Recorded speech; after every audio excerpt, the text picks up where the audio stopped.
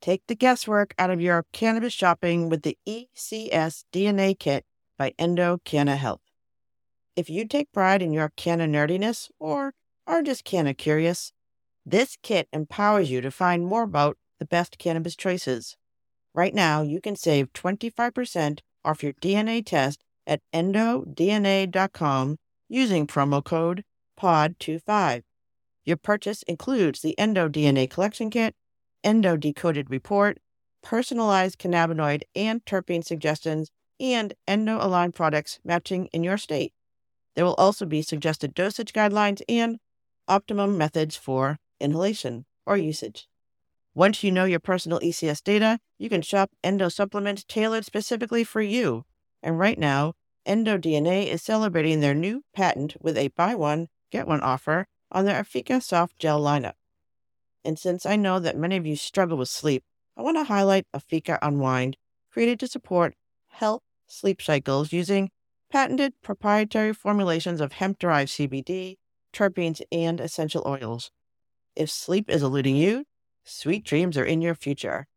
Buy one for yourself and get one for a friend at endodna.com. And don't forget promo code POD25 at the checkout for 25% off your DNA test kit. That's what it's all about to your listeners. You're here because you're interested, right? So take that interest and follow the people that are leading with not only sharing education, but empowerment of how to get involved and how to stay involved.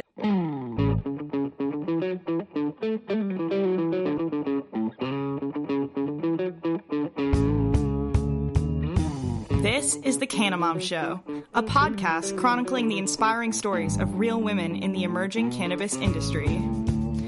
Your host, Joyce Gerber, mom, lawyer, political activist, has been speaking with women from coast to coast and around the world who are leaders in the revolution of cannabis and caregiving, continuing on her mission to lift up the stories of the women creating the cannabis industry by sharing their canna stories with you.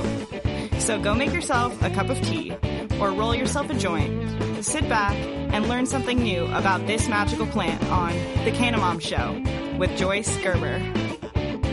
From the Tip O'Neill Studios in North Cambridge, Massachusetts, it's the Canna Mom Show. Now here's your host, Joyce Gerber.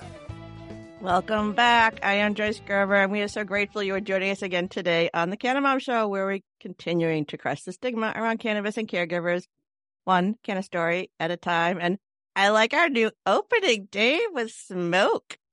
I have a vape stick. It's time to come out of the closet and admit it. Sometimes it's cannabis. Sometimes it's just fruity pebbles. So I'm going to join next week. I never smoke on air. There's like no videos of me smoking anywhere. So maybe I'll come out of the closet. Ironic. Too. Yes. I know, strange, isn't it? Yeah. All right. So it feels like spring in Massachusetts, and we have some Massachusetts ladies with us today, so they can attest that's true. Strange. Hey, yeah. Massachusetts in the house. Love it. Yeah. And let's see. So before I begin today's show, I just wanted to remind my local listeners that I'm going to be at the Cal Verde Dispensary in Belmont, Massachusetts, beautiful Belmont, Massachusetts, on November 1st from 5 to 7. I believe Miss Grass might be represented there, and maybe Coast Cannabis. I might be outspeaking, but there's going to be some other people there who are going to be representing. We're going to be doing crafts. Nice. Crafts. And the genesis of this idea was when I was getting my hair done. And someone was talking about cannabis in the salon, as they do. And I, of course, had to pipe in. Of course. But I do. And when she asked, why do you know so much about cannabis? My hairdresser turned my chair around like I was Superwoman and said, she has the Canna Show. Very cool. I love it. Local celebrity. Yeah. You didn't realize you could be sitting next to the Canna Mom at your hair salon or in line at the supermarket. Very cool. You never know where I'll be. I have to wish you half 420 day, which was on October 20th. It's 6 months from 420. Okay. So, and the reason why this is significant, I was watching. Math is so confusing. What? Jimmy Kimmel had Snoop Dogg on his show, and he asked him when his birthday was. Snoop Dogg was like, oh, yeah, it's coming up 10/20. And Jimmy Kimmel told him, do you realize that's exactly 6 months from 420? And Snoop didn't even realize. So Jimmy declared it a national holiday Snoop Father Day, I think. You heard it here first. There you go. Breaking news. Oh, that's funny. All right. I might have to do a post about that. That's funny. All right. Calverde. Oh, hemp guitar update. Josh Lamkin fans out there. I don't know if you're following Lamkin Guitars. You should be. He's posting the progress on the hemp guitar, which will be available this spring. We're not sure quite what we're doing with it. Maybe some sort of giveaway campaign, maybe some sort of, I don't know. Ladies today might have some ideas about that. So it's going to be it is made out of hemp, handmade by Lamkin The whole Guitars. guitar? Well, not the strings, I guess. Just the bass part. And then he made the neck, but the neck is pretty cool. If you go online and look at it, it's got little inlays and it's very pretty. He's weirdly. So hemp can be durable enough to be a guitar? It's a piece of wood. It's very heavy, actually. I think it's a compressed kind of product. So when he showed it to me, he's like, this is really heavy. It's more of an art piece. Okay. And I've mentioned, you can still play it. We're going to do videos. We're going to do a promo. Everyone pay attention. We're going to be like having him play it. Maybe he'll make a song up about it. But he might even put like maybe at the end of it, a little thing that maybe you could smoke out of and play it. Oh, now we're talking. The guitar that could do everything. If you have this guitar, you don't need to leave your house anymore. Snoop Dogg, you need this. Snoop, yeah, you need this. For sure. The musical guy, yeah. It's hysterical. All right, a lot of random things. Oh, Culture Corner. I am going to do a Culture Corner, Maestro. The Culture Corner. The Culture Corner. The Culture Corner. So, this week we're doing a book I like reading. Although I haven't read this, I've just heard about it. Mitt Romney, the former governor of Massachusetts, another Massachusetts connection, and a current Utah senator, has a new book out called A Reckoning. Mm-hmm. It's a memoir, I guess, the way it's been here, I'll describe it, based on dozens of interviews with Romney, his family, and his inner circle, as well as hundreds of pages of his personal journals and private emails. This in-depth portrait by award-winning journalist McKay Coppens shows a public servant authentically wrestling with the choices he has made over his career. In lively, revelatory detail, the book traces Romney's early life and rise through the ranks of a fast-transforming Republican Party and exposes how a trail of seemingly small compromises by political leaders has led to a crisis of democracy.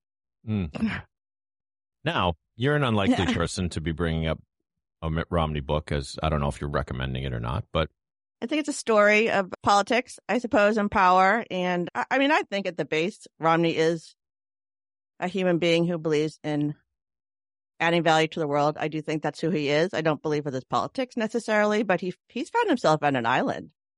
Well, right. And for people like you and I here in Bleeding Heart Liberal, Massachusetts, he was not a popular governor. Really not at all. I interviewed him once, actually, when he was in office. And the thing I remember most about it is he's really handsome. He really is. He really has movie star looks, or at least he did at the time. But anyway. He still looks good. I mean, not drinking and probably doesn't do any marijuana either. He's pretty healthy.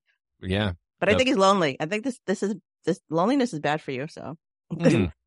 Well, no, I mean, given the events of politics in the last, 8 to 10 years or so, he all of a sudden is looking like someone. It wouldn't have been so bad if he were president before Biden. Maybe we could have lived with him just fine. Like you say, I like to think that he's got good intentions in mind. So anyways, you've read this or you're going to? No. I never read these big political books, but the author has been doing the rounds, and I did listen to him on Terry Gross, and I trust them. They do long interview format. And the way it sounds is he's the head of the Republican Party. He was the presidential nomination. He was supposed to have some sway over these people in politics, right? Yeah. And he didn't. And when he got to be a senator, when he finally got to that level, he realized he couldn't do anything. And that the compass of the Republican Party had really shifted, and he had no way to change it. And I think he's frustrated and sad. And maybe he's finally considering the fact white men have a hard time to accept that maybe they have responsibility in things because they never really do. Yeah. But this is a man who, again, he's looking at himself, and he's trying to figure out what he did wrong at 75. So give him all that. And maybe he's trying to understand what his role was in this, and that's all I can hope for her. So I don't know. It's a story that's out there. It is interesting to me because when the whole MAGA thing came about, it seemed so fringe, so bizarre, so out there that the Republican Party, the smart people in the Republican Party, they couldn't possibly fall for that propaganda, would they? And the weird thing was most of them did, which leaves someone like Romney, who's just a successful businessman and a straight-thinking guy, on the outs. So it's one of the more bizarre developments. Yeah, why couldn't he have been Ronald Reagan, right, and served for 8 years? Yeah, politics is a show. He just wasn't much of a showman. I don't know. It's two different skill sets, literally. You either govern, you know how to make policy, or you know how to get a lot of attention. And now we just have a lot of people who know how to get attention. Yeah. But that's what we want too. So we're not really down on attention. So let's back to books. So anyone out there who's following my Canna Mom romance novel, she's taking a break. I've been putting posts out every week on my website, and I've been putting it into my newsletter. So I'm now on chapter 6. If you haven't read it and you're curious, you can go catch up. Canna romance is it's a little bit lighthearted. It's got cannabis as a normalized thing. It's got a priest and a rock star. It's fun. You'll like it. And go to the CannaMomShow.com. TheCannaMomShow.com, and it's under my blogs. So. Very good. And I did read chapter 1 on air last season, so if you wanted to hear me talk about it, you can go do that too. Very cool. All right, I guess that's enough about me. I didn't even talk about Israel today. Look at that. Distractions are good. Cannabis, Romney, who knows? Yeah. Yeah, like American politics seem totally like fine now. I'm like, yeah, that's cool. I'm fine. I'm cool with that. It's whatever. It's good. Yeah, see, Romney. Why are we so upset about Romney? What was wrong with us, Dave? Yeah, he would seem like a breath of fresh air these days. I mean, compared to some of the folks that we've seen and what's going on with the Speaker of the House and that whole thing. Yeah. Yeah, crazy. Anyways, and he was from Belmont, back to Belmont. So, yeah, right. Back November 1st. I don't think he would have saw cannabis coming to his community. No, he probably didn't want it at all. He also didn't want gay marriage in this state, and that hasn't held up very well. But sometimes you're wrong. Sometimes you're wrong. Right. That's the way it is. Okay. All right. Let's introduce today's guest. Today we have the co-founders of the Whittaker Group. The Whittaker Group supports clients in every stage of cannabis licensing, permitting, strategizing, logistics, operations. Today's guests are childhood friends with their own personal canna stories and have been advocating in the canna space for over 10 years. They are here today to share their own canna journeys, their unique perspective on Massachusetts cannabis, and fill us in on their amazing canna event, That Party, and why they are still so committed to serving the cannabis community. Please welcome to the Canna Mom Show, Jordan, Mackenzie, and Sarah Kouhaila. Welcome, ladies. Hi, Joyce. Thank you for having us. Thanks for joining me. All right. So let's just start introducing. Jordan, just go first. Just give us your name and how many years have been working in cannabis? How we start with that? My name is Jordan Mackenzie Whittaker. My pronouns are she, her, hers. For those of you who can't see us, well, you can hear us. And I am a co-founder of the Whittaker Group. Oh, did I say maker? Whittaker. Sorry. Whittaker Group. Yeah, it's all good. The Whittaker Group is a business development group, and we co-founded with my partner, Michael, about 10 years ago. Started as an advocacy group, doing some consulting as folks were getting launched into licensing in the state, specifically in Massachusetts. So started out in the medical cannabis industry, doing patient advocacy as folks were focusing on Question 4 in 2016 in legalizing recreational adult use. We jumped in a more official capacity, supporting licensees. And what year is that? When did you start that? And that was in 2017. Oh, so dog years. You've been here for quite a while. All right. And Sarah, yes. Is it similar or is it? Yeah. So I work with the Whittaker Group, Director of International Affairs and Chief Creative Officer. So we're intercontinental over at the Whittaker Group. So really help them on bridging diverse communities, foster a lot of experiences, and having fun. Okay, so I just commented on Massachusetts roots, both of your childhood friends. So can you I don't know how you want to start this. There's like an origin canna story here with these ladies. So whoever wants to start the story and kind of, you can even mention the towns because people in Massachusetts is local. Yeah, totally. Right. So I grew up in Quincy. So I was a Randolph gal. I was. And we went to Archbishop Williams High School in Braintree, Massachusetts. So like South Shore ladies. That's in the crossroads of 93. That's right. And though art brought us together, we both were young theater girls with a passion for drama and a passion for cannabis. Yes. So like girls jamming music at age 15 and doing the same thing. Right. And just so what year was this? Just so my listeners have a sense of what year we're talking about. What year is this? 2005. Yes. Okay. When Sarah and I met. So before legalization in Massachusetts, kind of moderately conservative area of the state. And how did you just like know you like cannabis together? Was this something you talked about? Or was it just like your world? Yeah. We were two young, wild city gals at heart, but also had our hippie roots. And when we weren't learning in the hallways, we were taken to the parking lots and passing joints and ideas and creative dreams together. There you go. And what did your family think? Or what did you think cannabis? Did you have any sense that it was good for you, bad for you? What was your understanding of it when you were that young? When I was that young. Yeah, I know. Yeah, Right out. Yeah. I mean, yeah. Our parents were legal. Yeah. Sarah, go ahead. Yeah, no, my mom grew up doing the same thing, but it was always frowned upon at the same time. But it was like, I heard stories when you were a kid. I know you smoked it too. That's okay. So you're like so again, I'm 58. My kids grew up with the message that it was dangerous and killed brain cells because that's what I believed. And then I realized I was wrong. So that was great for them. But most people I know, we drank around our kids, but we never smoked or consumed cannabis. So did you have families did you see it in public, or was it something that you still did? Or was it a kid thing, you did it with your friends? Yeah, for me, it was with my friends always. Yeah, okay. Always. All right. The first time I ever smoked a joint, I was offered it by an older cousin. Okay, of course. So for me, that was my introduction to smoking, was being welcomed into an experience that I knew all my cousins that were taking walks around the holidays. I knew what they were doing. Yeah, that's what they were doing, people. Yeah. So when I finally got the invite, it was kind of like a badge of honor, if you will. I mean, that is kind so of true. Controversial to be like, at 13, someone handed me, someone said that I could come along, which is all right, questionable on every other front, but hit me up and I'll explain. But I mean, when you were 13, you were probably 13-year-olds are anxious, and we're like, and it's a whole phase in life, and all of a sudden you have a hit of cannabis and you're like, well, I feel kind of okay.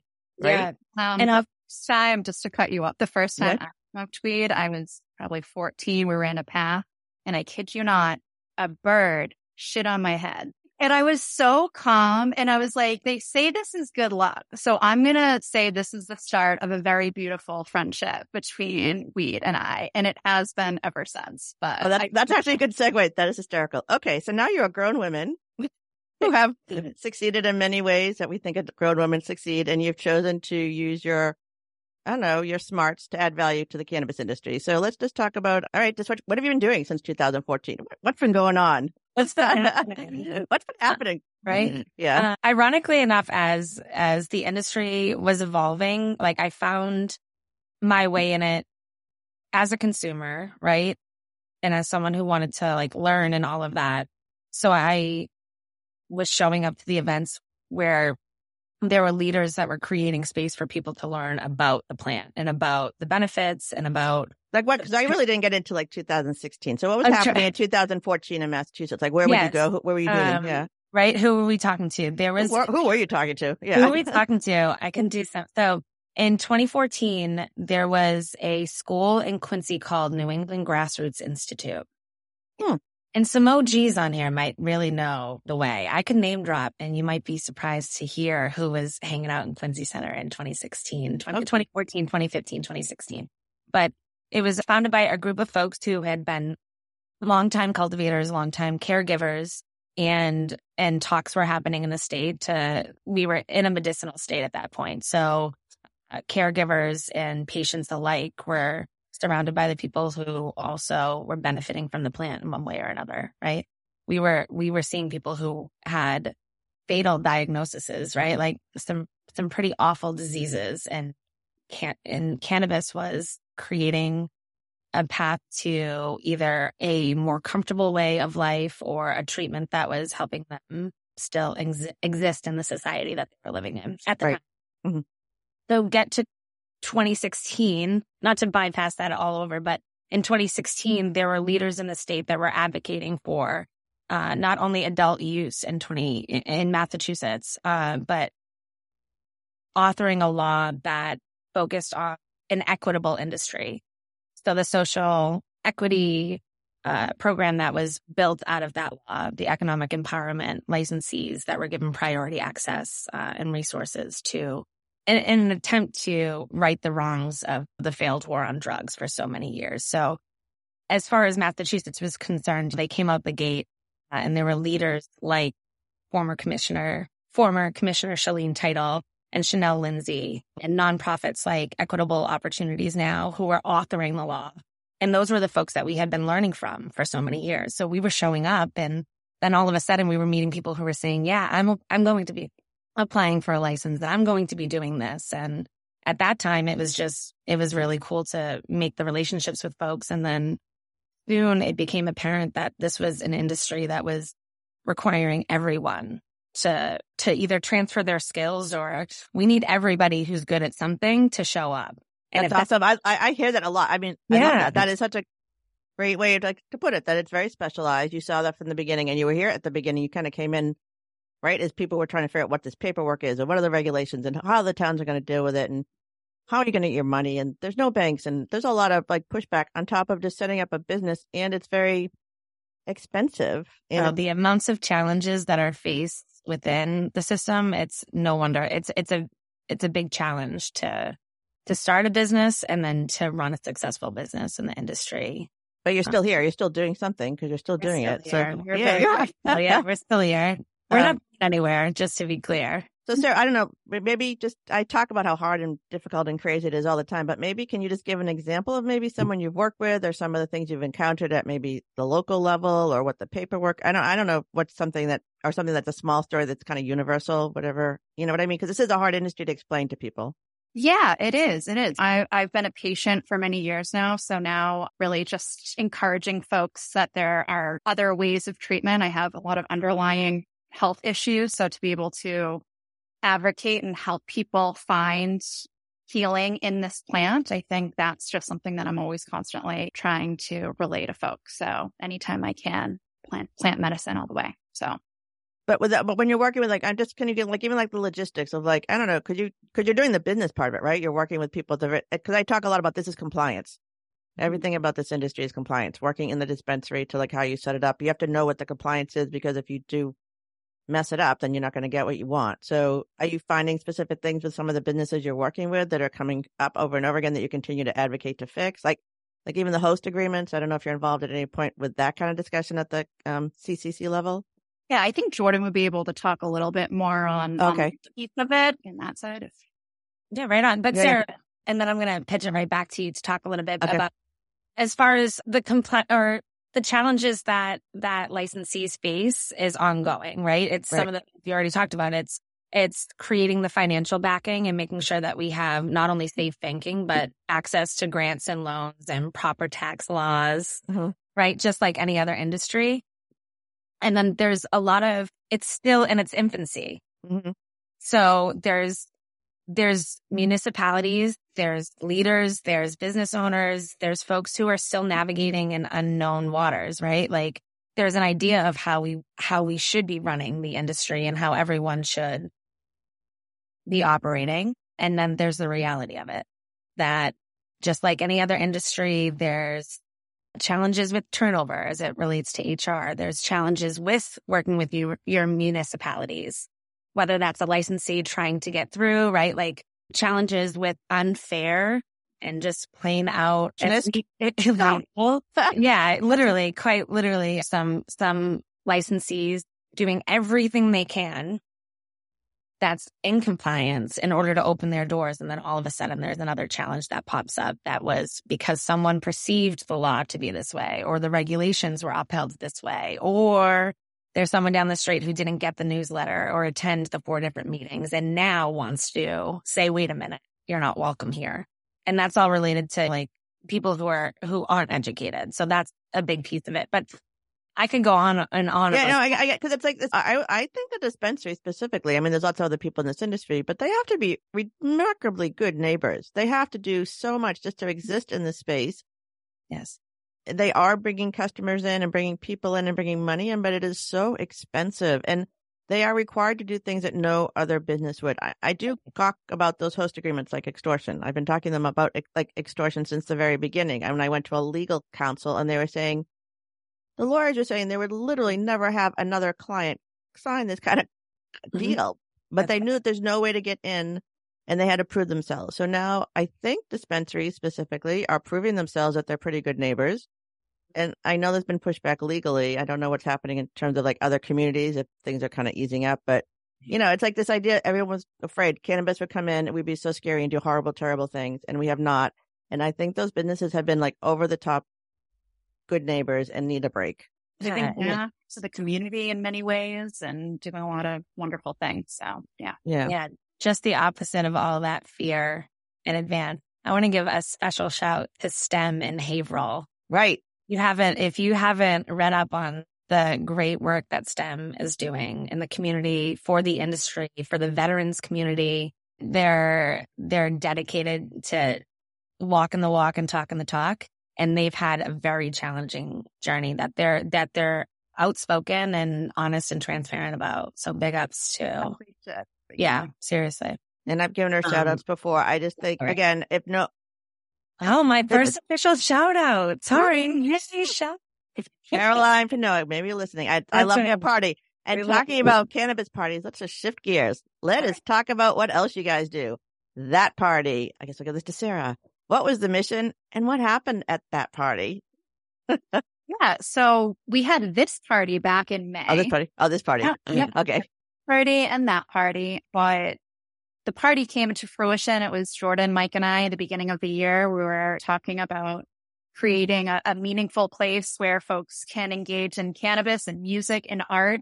And what does that look like? So we collaborated like we have been doing for 20 years now. And we said, what can we do? Let's throw a party, an elusive mystery party with all of the things that we love. And that's kind of how it came to fruition. But all right. So I think that these events are always fun. Just kind of, I don't know, just kind of talk about a little bit, maybe like it's like a little bit of mystery of it. What was it like when people walked in? Like, what was going on there? There was music, right? It was art. There was a lot of art, right? Yeah, there was it all. Yeah. So folks didn't know about the location until 24 hours in advance, and they got directions on how to go. They parked, they walked through this immersive woods.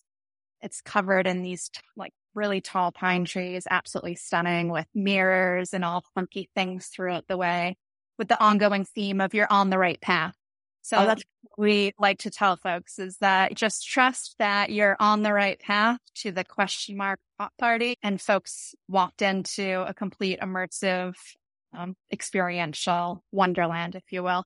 4 different musical performances, live art installations, art vendors, performers, and some of the leading cannabis brands that we have in the state that we're stoked about. So that is great. And again, people who aren't from Massachusetts, it was kind of closer to the bottom part of Massachusetts. So it's not a very big community down there. No people coming from Boston. But, again, all these things are made in Massachusetts. These businesses have to be based in Massachusetts. And it's an interesting industry in that level, just changing how something can be made in Massachusetts. Don't you think that's like a different kind of thing, especially manufacturing? I mean, what are you dealing with any manufacturers here right now? Yeah, we work with manufacturers, cultivators, and delivery operators, as well as retail. But the biggest thing that we're interested in is the social consumption piece of it all. Because let's talk about that. Yes. Yeah. All right. So everyone has this vision that's going to be like a bar. It's going to be loud. You're going to sit at whatever. It's going to be smoky. But what I think should happen, especially talking about Canna moms and Canna caregivers, and I'm actually getting old and senior people too, who are consuming this plant medicine and this plant for recreation and just because it makes them feel better, is it should be like a community center. A place to consume together, and then activities like continuing education. You have your art class, or you have your yoga class, or whatever it is. So it's like not like an illicit thing at night you only do. It's a thing you can do in the middle of the day, and moms could do it, and other people can have a place to consume and do stuff, and then that's a little like me time, and then you go home. So that's what I think of when I think of consumption lounges. Love that. Dream big. I'm dreaming big. Great. There's something for everyone, for sure. Yes. Yeah, we're accessible for folks. So where are you? Where's your vision? Because I know it's been like spinning and spinning. Do you have edibles there? Do you do vape products? Do you smoke outside? Do you consume inside? Do you have entertainment? Like where's your head in this? So that party is essentially a model for just that. Oh, right? Okay. Essentially what you just shared with us is normalizing the fact that there's a space for people to come together in any capacity to do anything. And that might sound vague, but why not? Right? Like you need to go and get your hair cut, but you also need to make sure that you have your preferred method of consumption. I'm eating an edible before I go to Trader Joe's. Oh, yeah. Right? Like, if I'm going to a yoga class or a spa or something, I'm not often in a spa, but listen, if I am, I'm going to be in the parking lot with Sarah with the windows up before we walk in there. Right? So social consumption as this like, ooh, big, scary, how do we regulate it? We've been consuming socially since, I would argue, since the beginning of time. Like, for half our lives, half my life, some of the most meaningful conversations I've had are in a parking lot in a joint rotation with the people I love most, right? That's where all these wild ideas come from, because we say yes to the opportunity. We're saying yes to the people. So why can't, before swim class, you hit the bong with the lifeguard right next to you? I argue that's social consumption in the YMCA. Like, but make it accessible for folks, because that's what we really need to do. So to your point, yeah, everybody's talking about like, ooh, the coffee shop model or this model. And I think that's a wonderful way to roll into, but like all of these great products that are being cultivated or manufactured or marketed in the Massachusetts market, how are we coming together and experiencing them together? That's good. The normalization, you build it into your day. And I posted something from that the DCR, the Conservation Recreation, if you have a medical card, you can consume on public land. Oh, look that up. Shout out to DCR. Big up to DCR. That's wonderful. But that's the idea, right? Like, we can dream about that, but I mean, as consumers and as patients, we are paying for a product and then we're being told, now you have to go and smoke that or eat that or do that somewhere else. Where is the accessibility and inclusion there? You know what I'm saying? Like, how do we provide safe spaces with space for education? Because if more people had access to the plant, I'm telling you, the world would be a better place. I know it, and you know it, and we all know it. I mean, maybe we simplify the message. Like, again, like accessibility is you guys are, maybe you can go back to Parabola Institute. I think you guys are Parabola Center. We are a proud partner of the Parabola Center. That's right. Yeah. So I don't know. Let's just talk, because this is policy talk that we're on now. So what are they talking about when they talk about, I know they talk about federal issues too, but are they talking about the Massachusetts consumption lounges, the kind of shift in attitude that it's more about accessibility than like creating another business model that shouldn't work? Yes. Right. And the Parabola Center is full of brilliant minds that are doing the work, so they most recently had a federal crash course policy of a federal policy crash course, excuse me. What we talked about on the show was down in the Boston Public Library. It was on Gay Pride Day. It was like a wild day down there. So there was a lot of stuff going on. But again, this is a federal discussion, like with people who actually have ability to change, to create I don't even know how to say it anymore. It shouldn't have been a business at first. That's what I think. The medical should have come across. I talked to more nurses and doctors. If we had infiltrated the medical system like we should have and used just the way and got our doctors and nurses on board, and then brought the businesses on and decided they're going to be rich, which isn't really working either, maybe this would look different. So now we're kind of this thing where we're kind of putting out little fires, and they're trying to figure out at the federal level how to make this all come together. So yeah, that's how I think of them. Yeah, totally. And it really comes down to being rooted in the fact that it's people first, right? Yeah, people first. And creating an equitable industry that looks like at the town level, at the state level, and then at the federal level. And then we can even argue what an import and export global level looks like, right? Because it's a crop that everyone is now, like, we're turning into business and dollar signs. But all the way down, it's just rooted in helping people, right? So that we need to do that at the local, state, and federal level. And they're doing a lot of it. Okay. And Parabola Center is going to make sure it happens the right way. Well, they're a voice in the ears of the people making the policy. The policymakers, our elected officials, are mirrors. Mm-hmm. The more they hear from you, the more, I don't know. I don't think reflect it back at you. I don't know what they're doing, but no, this voice has to get louder. This voice has to get louder, because it can't just be the business guys and business people. And I know they want to make banking, and I have the same issues with banking as everybody else does. But this is a root issue. This is a root problem. I don't know how you upend the system, but it's all getting rolled out in a crazy way. So why can't we do something different? Yeah. And I would just offer too, I think, while I'm like hyping up the folks, that's what it's all about is to your listeners. Yes. You're here because you're interested, right? So take that interest and keep staying connected and follow up and follow the people that are leading with not only sharing education, but empowerment of how to get involved and how to stay involved. It doesn't have to be so mystical and feel so far away, because there's so many different thought leaders and organizations that are happening in Massachusetts, big time, that are creating platforms for people to understand and how to connect and where to even start, because there is much to understand for sure. All right, let's go back to, is there spooky music? I feel like I'm hearing family stories. You guys are in your 30s?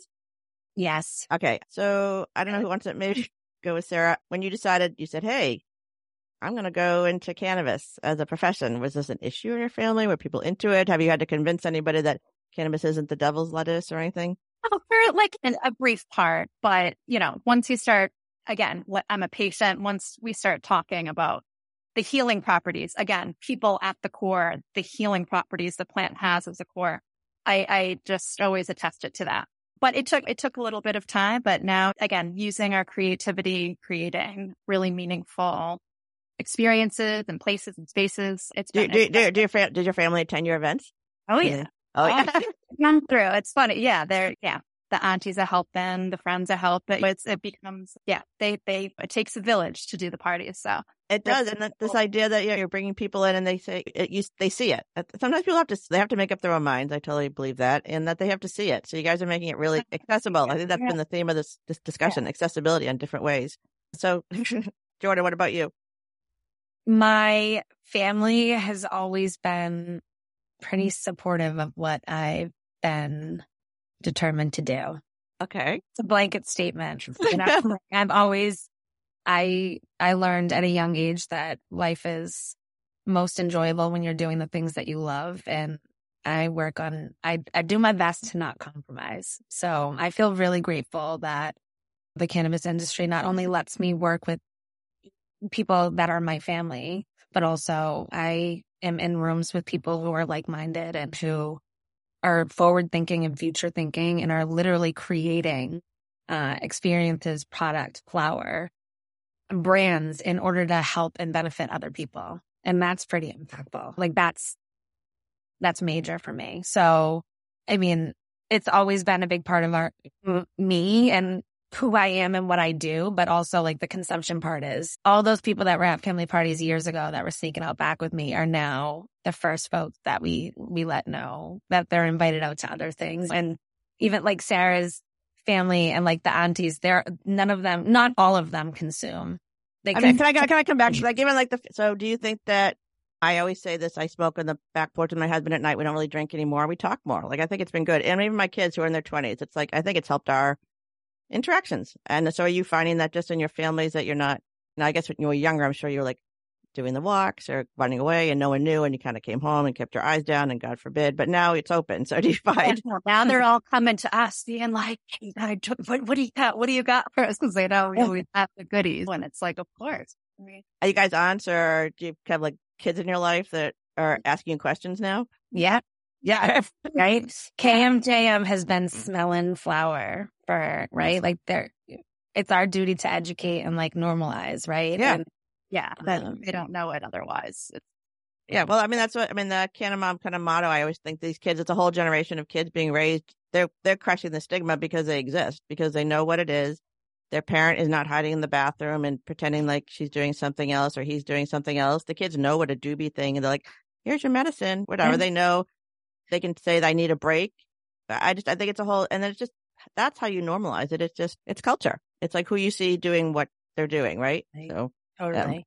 That's where you are. All right. So no family drama. That's good. I guess. I mean, you guys are younger. No, that's good. Wait a minute. Are you looking for family drama? Because I can give you some. No, just, I always say, I talk about like how I talk to so many women who like, or people in the industry, they're using it to heal people because their family members can see them and love them. But sometimes their family members are skeptical and still won't use it. So, totally. You can see it both ways. I've had people say family members who wanted to disown them when they found out they were in the cannabis world. Oh, that's right. And then a few years later, they would have seen somebody else who they understood or connected with in a different way, and they said the same thing and they heard it. So, you know what I mean? It's a weird headspace people are in about this plant.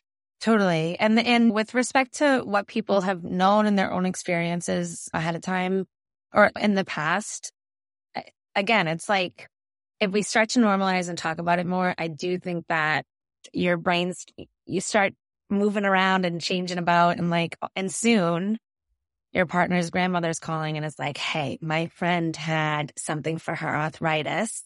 She said it's the best thing. Where do I find that? So now and she's like, what do I got to do? Meet you in a parking lot? And it's like, no, let's go to a dispensary together, or let's figure out how to create your own solve, right? Like for the people who want to bake and there's makers and creators out there that can benefit from so much of connecting with the plant, even if they're not even consuming themselves. It's like, get into a garden, get your hands on it, learn the science behind it. There's so many folks that your mind, we're on our high horse about it all the time, but the cannabis industry asks for everyone to be involved, even the people who don't consume. People who have skills or passions or brilliance that are some other that you can put in another checkbox, bring them over. So, and like you said, it's in the infancy. How often, and that's how I got into this. It's something new. How often do you get to be part of something new? And how can you help be a creator to create this? I say creating plant to the caregiver, the industry, the world around this plant to be a caregiving industry. That's kind of my basis of what I keep going forward. And we're doing this one by one. I can see it I talk to women across the country who it's one by one conversation, one event, but it's getting bigger. It's more normalized now than ever. You can see it in culture. You watch TV shows now and there's always somebody smoking a joint or taking a vape, or and it's not like they're bad people who are going to jump off a roof. They're just having a break. And that's what you guys are doing. You're a little bit younger than me in Massachusetts. I did not know everybody was on the pot in Massachusetts. I thought we were Puritans. When it passed in 2016, we were like, what? And then people started telling me as soon as I started talking about cannabis, I'm sure this happens to you all the time, they start telling me all their stories, like the older women in my temple and the neighbor next door and whoever it is. So it's transparency at this point. Totally. It's so funny. Massachusetts. All right. Let's see. A couple more minutes. Sarah, what is your favorite way to consume? I don't always ask this question. I ask it a lot. I flower pre-roll all day. Old school. You're just, yep. Yes. So I'm in a place. It's in good company. I won't pass up a dab, but and other times, before an event or something, edibles are always great. But through and through, I'm sticking with a yummy, fruity kind of pre-roll. That's what I like. We'll have to smoke together. And I don't really do edibles. I don't know. I just feel hit me differently. And now I'm learning about it from nurses that that really probably is true. So I think I'm a flower girl. And what about you, Jordan? I also identify as a flower girl. T-shirts. I love a fruity, lemony. I could go down my favorite top 5 strains in the state. Yeah, do that. Oh, hey, all right. This is non-endorsed, but all right. In no particular order. I gotta hit you with that. In no particular order. Harbor House Albarino, Happy Valley Super Lemon Haze, Impressed Cannabis Co. Anything on their shelves. Oh, I said it. That's top 3. Well, Impressed is in the last 3. Wait, Impressed the brand? Impressed. What is that? What is that? I don't even know that. Impressed. Smoke it all, they'll grow more. Wow. Impressed is a family-owned cultivation that is making major waves. They're located in the South Shore of Massachusetts. They are, the name quite literally speaks for itself. Impressive. Impressed. I'm going to send you some links. I'm going to let you know where you can pick up because they're, yes. I spend a lot of time in dispensaries, as people know. I brought my rabbi's wife last week. I bring everybody to a dispensary, and that's one of those brands. I haven't heard of that. That's interesting. Okay, Impressed. That's good. Impressed. Impressed. I'll find that. That's right. Let's see. And that's a good call out. I will say a little issue with flower and dispensaries is there's a Harbor House one I got really used to, Purple Marmalade, I think it was called. And then I couldn't find it anymore. So I find these good strains and then I spend another while trying to find something that's, I don't know, it's hard. It's a lot of work smoking all that cannabis to find what you like. Someone's got to do it. And research and development is a tireless day at work, right? Maybe that's my future. Okay, both of you, what are you looking for like the next couple of years? What do you think is going to be your real focus? Massachusetts, national, what are you looking? What's your vision? Who wants to go first? I know. Where do we begin? It's a big question, but like the overarching where you're, heading with what you're doing here in Massachusetts. I'm glad you're still sticking with it. People are dropping out. We can see it around us. So we need people with old school knowledge to remember where we've been and how far we've come, but how far we have to go to.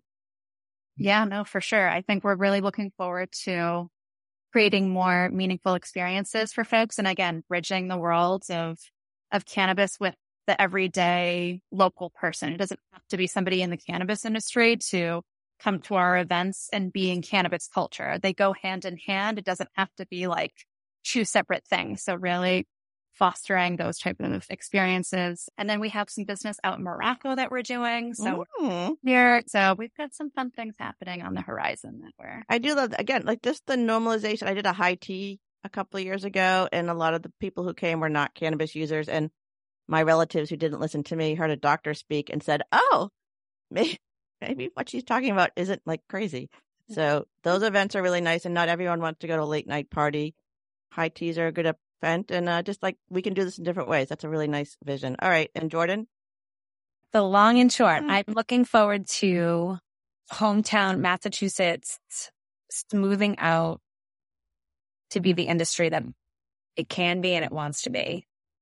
So the reform that's like all out there right now that we're looking at, the fine tuning of the industry that was rolled out so many years ago now, which includes social consumption licensing, and it includes reform on HCAs as well as the 2-driver rule for delivery operators, and perhaps some other policy related to timeline and all of that. That's a lot. That's a good focus. That's really good. That's right. And then it's like hometown, but then also to Sarah and I and our partner Mike are really looking forward to just the future of cannabis in itself and what that means for the world. And me too. Because we have some high hopes and dreams, and we really believe in all of that and the people that are going to be a part of that. So I believe that too. Yeah, I don't know. I think we can go from carbon to cannabis. We don't even talk about hemp. And no, y'all were talking about hemp earlier. I know hemp. Right? It's bigger. Hemp, I say this every single week. It's bigger than cannabis. It's this plant that exists that can do so many things. I was watching a show about Native American housing, and they were talking about using hempcrete. And I don't know. There's just this like so many things. We get, again, this vision. We need visionary leaders. We need people who aren't trying to bring us backwards. We need people going forward. And I really think that hemp is part of the future. Totally is. God, I have a hempcrete house out in the Reef Mountains of Morocco. In May, was that May or June that we were out there, Sarah? Yeah. Wow. Incredible. A lot of you can see the stems of it. Fibers and beautiful. All right, you can live in it, you can play it. You can do anything you want. You can eat it, you can wear it. It's hemp, baby. It takes the toxins out. We do our thing. All right, hemp. Maybe the next show will be, I don't know, my next life. It's just trying to do my little bit. All right, ladies, if anyone wants to reach you, want to connect with you, want to do any advocacy work with you, just want to work with you, what is the best way to get in touch with you? Find us at connect@thewhitakergroup.com. That's an email plug. We're on socials at the Whittaker Group, and you can find our personal based off of that. You can always find us. Please do reach out, stay connected. I want to say something more profound, but that's all I got right now. Any last words? Yeah. Right? Joyce, thank you for sharing this time with us. Well, thank you for sharing. Again, I like the local angle is so important. I don't know what influence we're having, but this idea that this is a very local issue at this point. And like you said, everybody's got a voice. Everybody can add it to this conversation. This is really something that's good. It's giving people purpose and it's giving people healing. And I hope by the time I'm in a nursing home, they will be using this as a normal medicine. That's my wish. Because I know they're doing it in Israel. So if they could do it in Israel, they can do it here. And I don't know how we make sure that this doesn't become inaccessible to some people. That's really part of the social equity. And that's just something we got to keep aware of and keep fighting for, right? Right on. Right on. All right. So that is another show for my guests, Jordan and Sarah at the Whittaker, not the Weed Maker. I am so sorry. And my Canna bro, David Jazz, and of course our Canna Mom Show team, I want to thank you for taking the time to listen to the Canna Mom Show, where we are on a mission to enhance the impact women have on the emerging cannabis industry by sharing and preserving their stories of love, kindness, wisdom, and hope. Thank you for following and sharing the amazing stories of the women building this new industry, so together we can crush the stigma around cannabis and caregivers. I'm your host, Joyce Gerber. This is the Canna Mom Show, and we are a production of Pod 617, the Boston Podcast Network.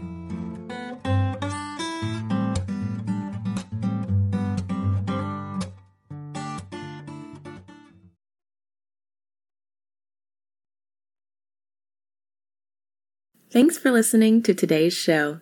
To check out more great cannabis podcasts, go to podconnects.com. Here's a preview of one of our other shows. Hi, I'm Gary, and I invite you to discover the Cannabis Podcast, a bi-weekly podcast focused on a Canadian's cannabis culture. I would be the Canadian, and my cannabis passion and culture has been building for 5 decades. I share that passion for this wonderful plant in every episode, through conversations with cannabis advocates and enthusiasts, stories about the ever-changing legal environment, and some hands-on testing of product in a segment I call Cultivar Corner. The Cannabis Podcast, a Canadian's cannabis culture, one toke at a time.